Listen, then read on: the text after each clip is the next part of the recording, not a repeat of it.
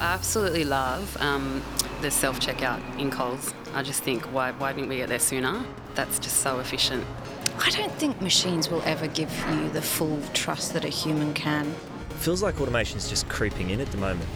For example, I book a flight and I don't have to do anything, it just pops up in my calendar. I'm very optimistic about AI. I hope it makes it easier to do my laundry, do my ironing.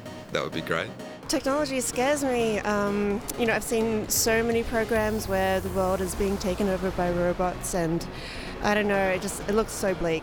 Life will get slightly more impersonal, and there will be in future a premium placed on human elements and engagement. Hello and welcome to Avanard's Workplace of the Future podcast. My name's Sandy Abrahams and I lead the modern workplace business in Avanard Australia. Now, you would have heard some interesting comments about what people think about the future of intelligent automation and robots replacing jobs. But today I want to break down some of these ideas further with my guests, Dan Turner, CTO for Asia Pacific at Blue Prism. Thanks, Sandy. Great to be here. How are you? Good, thank you. And I also have Bosco Lopez, Intelligent Automation Lead from Avanard. Thanks, Sandy. Lovely to be here. Nice to meet you, Dad. You too. So let's go back in time. I mean, we're here to talk about the future, but let's start off by going back in time. When I think about my first job, I worked at a supermarket as what we call a checkout chick in Australia. Manual labels on all of the products with the price, add it all up, and then somebody would give me their money and I'd have to work out what change I needed to give. Nothing was automated. It was a totally manual process. And when I think today about how supermarkets are, which is self-service, things have changed. Dan, what was your first job? You've taken me back. You talk about things have changed. I would come into my dad's company during school holidays and he would give me a stack of pre-printed forms and I would get a ruler and a red pen and I would have to cross out contracts and what have you that had been changed. And then I can distinctly remember my father coming home from work one day and said, "Dan, I have seen the future." And he was talking about the fax machine.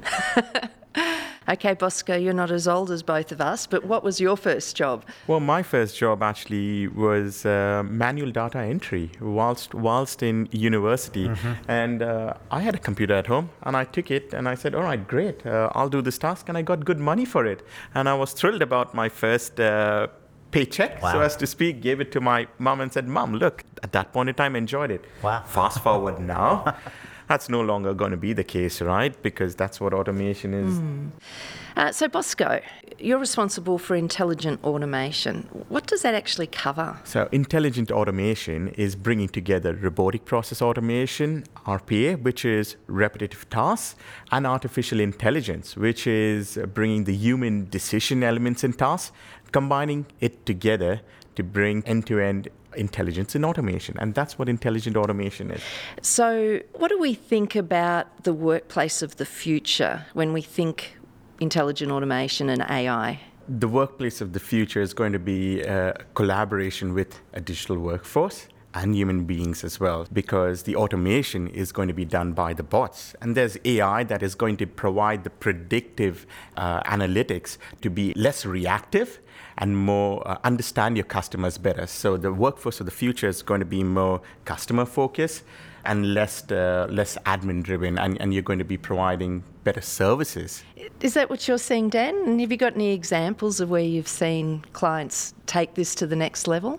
Sure. I think that RPA version 1 was very much about automating the repetitive and the mundane. I met a customer of ours and I was speaking to him. He runs a centre of excellence for RPA, and I was asking him, how do you look around for opportunities for RPA? And he goes, "Oh, it's very simple, Dan, very simple. I just go and talk to people, and when I hear them sigh, and then I have to do that." And he's like, "Oh, that is something they don't want to do.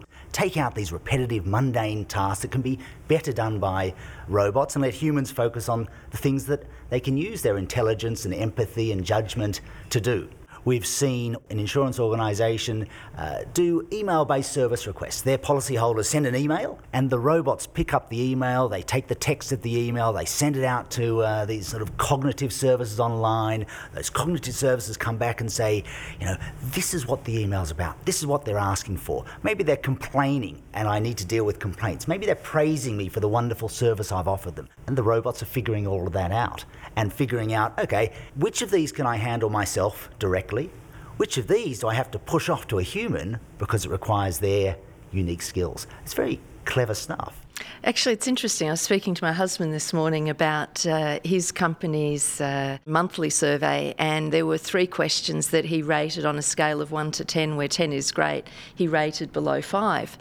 There were 3 questions. So he got 3 automated emails back from supposedly his boss's boss saying, if you want to talk about this, please answer. It was obvious it was automated because he got 3 exactly the same responses, which was interesting. Yes. But it does show already an application. The next level of that application would have been to combine those 3 and, send them back and say, Yes. Yeah.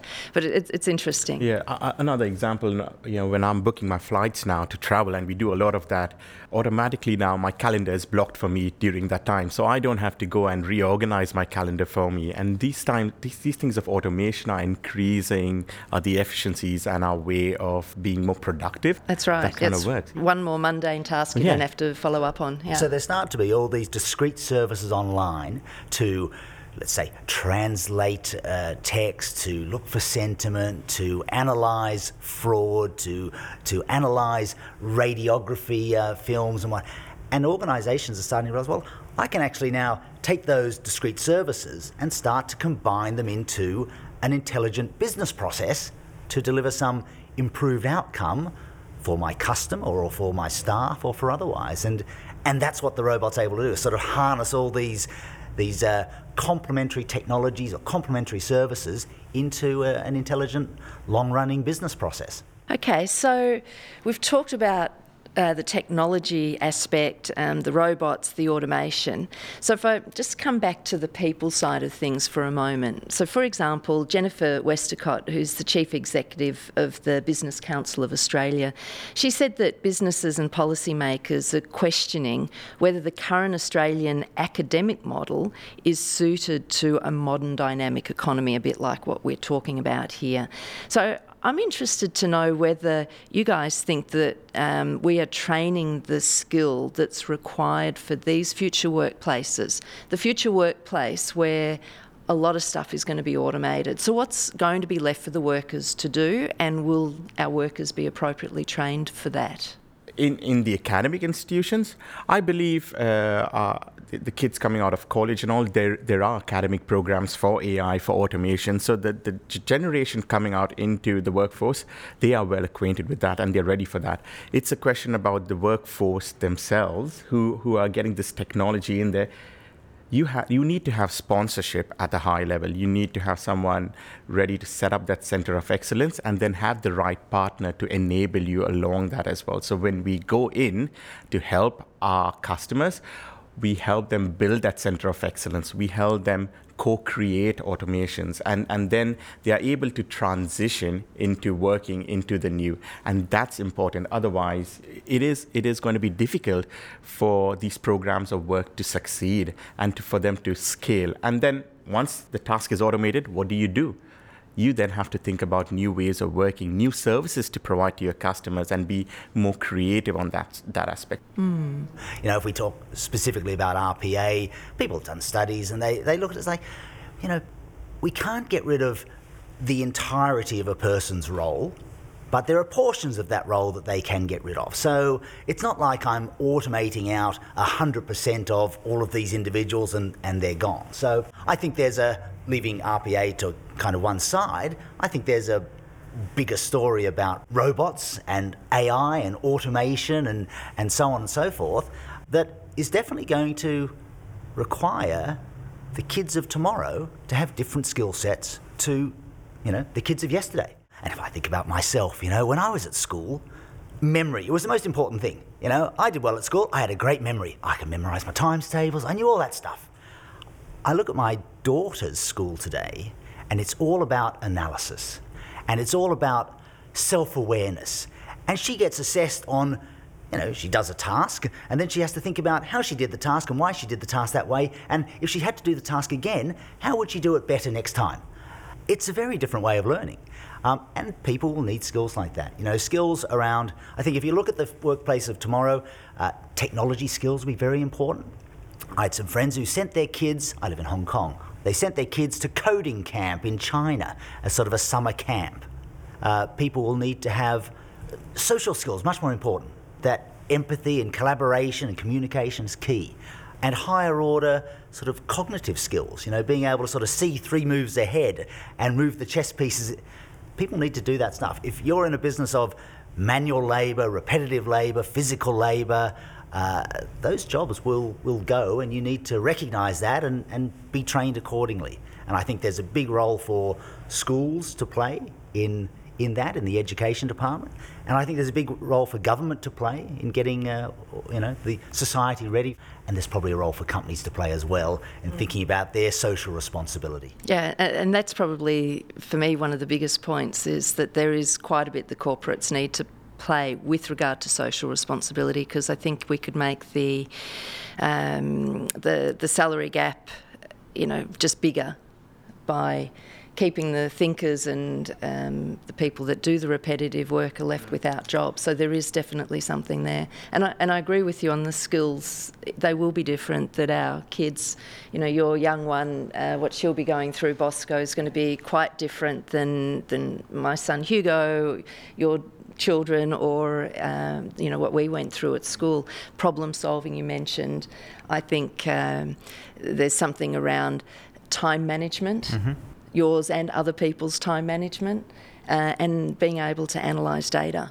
Yeah, for sure. Yeah. For me, they're the top 3 that we really, and then there's always the coding, because I think there's some of the more state-of-the-art companies that saying everyone in our company needs to be a coder, basically understanding at least how programming works. Whether they actually can do it or not, it's another story. You hear from a lot of companies that are positioning themselves to be advanced and innovative and what have you, and they say, oh, no, we're a technology company that does banking, or we're a technology company that sells insurance policies. And they're seeing that the way for their organisation to move forward and to have strategic advantage is to be innovative and technically adept. Yeah, and if you do not do that, then you're out of the race already, and so therefore you will, that company will lose their people and jobs. So you have to be in it to stay forward.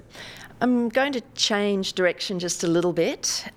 So one of the biggest fears is that basing AI decision-making on existing data sets will perpetuate bias in the workplace.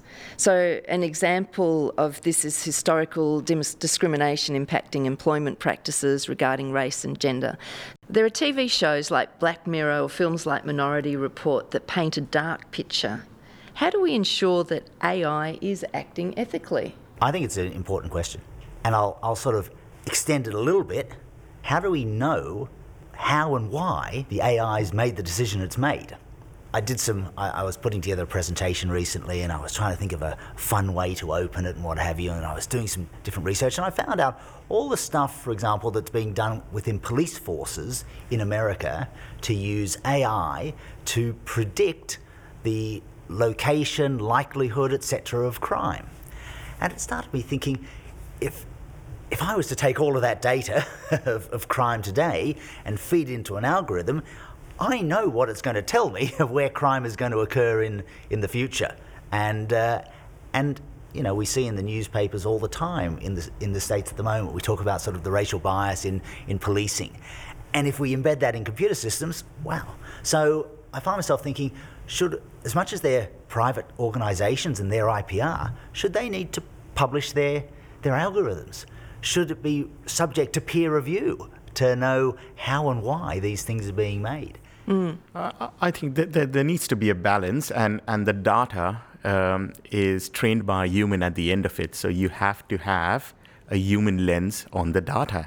So if you look at it from a biased lens, the AI model will be biased. So it is trained, it is taught, and that's the difference between AI and a human being Sure. at the end of it, right? So if you look at your data, look at the attributes like gender, race, color, and model the outcome that you want to achieve in the right way with the right mindset, that will take care of bias. Of course, you will not get it right all the time, and you have to continue to see the results coming out of it. I read an interesting article about some organizations using AI now for performance reviews because the organizations have scale. Not sure how it's going to work out. Both sides of the argument won. Sure. AI could find some hidden gems that could otherwise be missed out. And on the other side, there could be a bit of bias in it. So at the end of it, the result that comes out still needs a human lens to find out, why is this one rated at a high level? Who is this person? I didn't know that. Great job, AI. I need to meet this person more and talk to this person. So there is the balancing act, and you cannot just leave it all to AI at the end. No, and you can't. I don't want to stop the march of progress either. Yeah. I'm a technology person. I like to think I have an innovative, a viewpoint for innovation. I'm all for it, but you don't have to scratch too far below the surface to see lots of mistakes that have been made in the past. I think about the financial crisis. And we read about errors in models put together by ratings agencies. Yeah. People make mistakes. Now, that's bad enough when you're talking about global financial crisis. If we're talking about sending people to jail, if we're talking about, other sort of real social impacts, that gets worse. Yeah. So just then building on that about, you mentioned the performance assessment example, Bosco.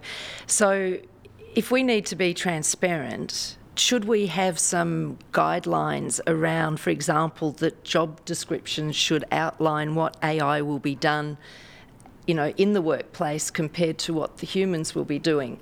Is there something like that where we should be more transparent around how much AI is actually happening in the workplace?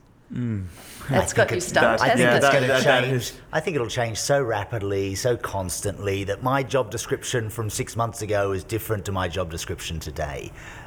You talk about what's the future of work. I think the future of work is the history of work. And ever since somebody came into the organisation with an Excel spreadsheet and some accountant doing things by hand said, hang on, what about me? We've had this automation improvement since time immemorial, and it won't change. We need to just be aware of that and train people to adapt, offer them opportunities. But I don't think we can kind of mandate ahead of time, you will do this, the machine will do that, and that's going to be fixed. Organisations need flexibility, of course. There are definitely new job descriptions and new roles being coming in with the advent of automation and AI. You will have bot managers, you will have security experts for bots. Even legal teams and HR are thinking about policies for a bot versus what a human being is doing, because that bot is doing what the human was doing, but still, is there training required? You need to redefine your roles as well. So yeah, that's going to continue to evolve. And like I say, I don't think it's a doomsday scenario. No, it's when I first joined Blue Prism, I thought to myself, I wonder what happened to the number of bank tellers when ATMs were introduced, and how much of a cliff was there for the bank teller community. And I was surprised, because the number of bank tellers went up. Counterintuitive. How could it have gone up? And the reason why is because banks realised, I need fewer people to man a branch so I can open more branches. I'll put a branch on every corner. And so we have this fear that my ATM's going to take away all my jobs. It didn't happen. I think it's the same thing really with RPA. There will be aspects of jobs that get automated away that people are happy about, but those people start to do more customer-facing roles. Yeah. They start to do things that add value, because frankly, copying a piece of data from here to here does not add value. It's kind of silly for you, Mr. Organisation, to pay me to copy this. Use me to do something that adds value to your business. Okay. That leads me to our last question then, which is around what jobs do we think will be created in the future that we don't have now? And I might start with you on that one, Bosco. Well, I think we will be doing a lot more customer-facing interactions. There will be jobs for people to manage 200 bots, and you're going to be collaborating a lot more with those bots. So being able to know when to hand over tasks to them or take tasks from them. In security as well, that's going to play an important role in managing bots at scale and making sure they're secure. Data scientists, data architects, those are going to be more important, but at the same time, judgment, empathy, and decision-making skills, those are going to be more valuable. Management skills are going to be more valuable as well, because that's more customer-facing and people-facing. So there's going to be a balance between the two, and that's going to continue to, I guess, evolve as we get the technologies and automation more into our culture. Mm-hmm. What about you, Dan? What do you think? New skills, new jobs? Well, I agree with all of that, and that's all within the context of RPA and automation, particularly data scientists. There's a massive sort of lack of those skill sets in the marketplace now. Organisations are continually saying we can't find them. It's a growing business. I think in the wider community, outside of RPA, we have an ageing society, and people to help the elderly and that connection and the like, nurses and social workers and what have you. These will become very important jobs to deal with our ageing society, as an example. But also, think back 10 years. 10 years ago, there was no such thing as an app developer. There was no such thing as a YouTuber, There was no such thing as a social media influencer or a blogger. Maybe there were bloggers. There was certainly no, esports people. The world continues to invent new jobs and new roles and new capabilities, and so will it in the future. And we'll be doing things in 10 years' time when we have our podcast reunion. We'll be thinking about all of these jobs that didn't exist when we started talking about it now, that nobody can even sort of imagine at the moment. Yeah. So a couple that spring to mind for me are the voice of the bot, that people will have to have a job to say, how do I want this bot to speak out? What sort of voice do I want my company to be represented in with this bot? So that will be one thing. And the other thing I think is an experience officer. So somebody who looks at both the customer experience and also the employee experience and works out how to bring those two experiences together to get the best out of the corporation, including how bots and people and everything work together to solve what our customers' problems and challenges are. So just some things. So let's put in our calendar that 10-year reunion on this podcast and see how different the world is in the job market then. Yes. Okay, so Dan and Bosco, really appreciate your time today. Thank you very much. Thanks a lot, Sandy. Thank you, Sandy. Thank you for joining me today. I look forward to presenting the next podcast to you. For more details, please visit avanade.com/podcast. Thank you.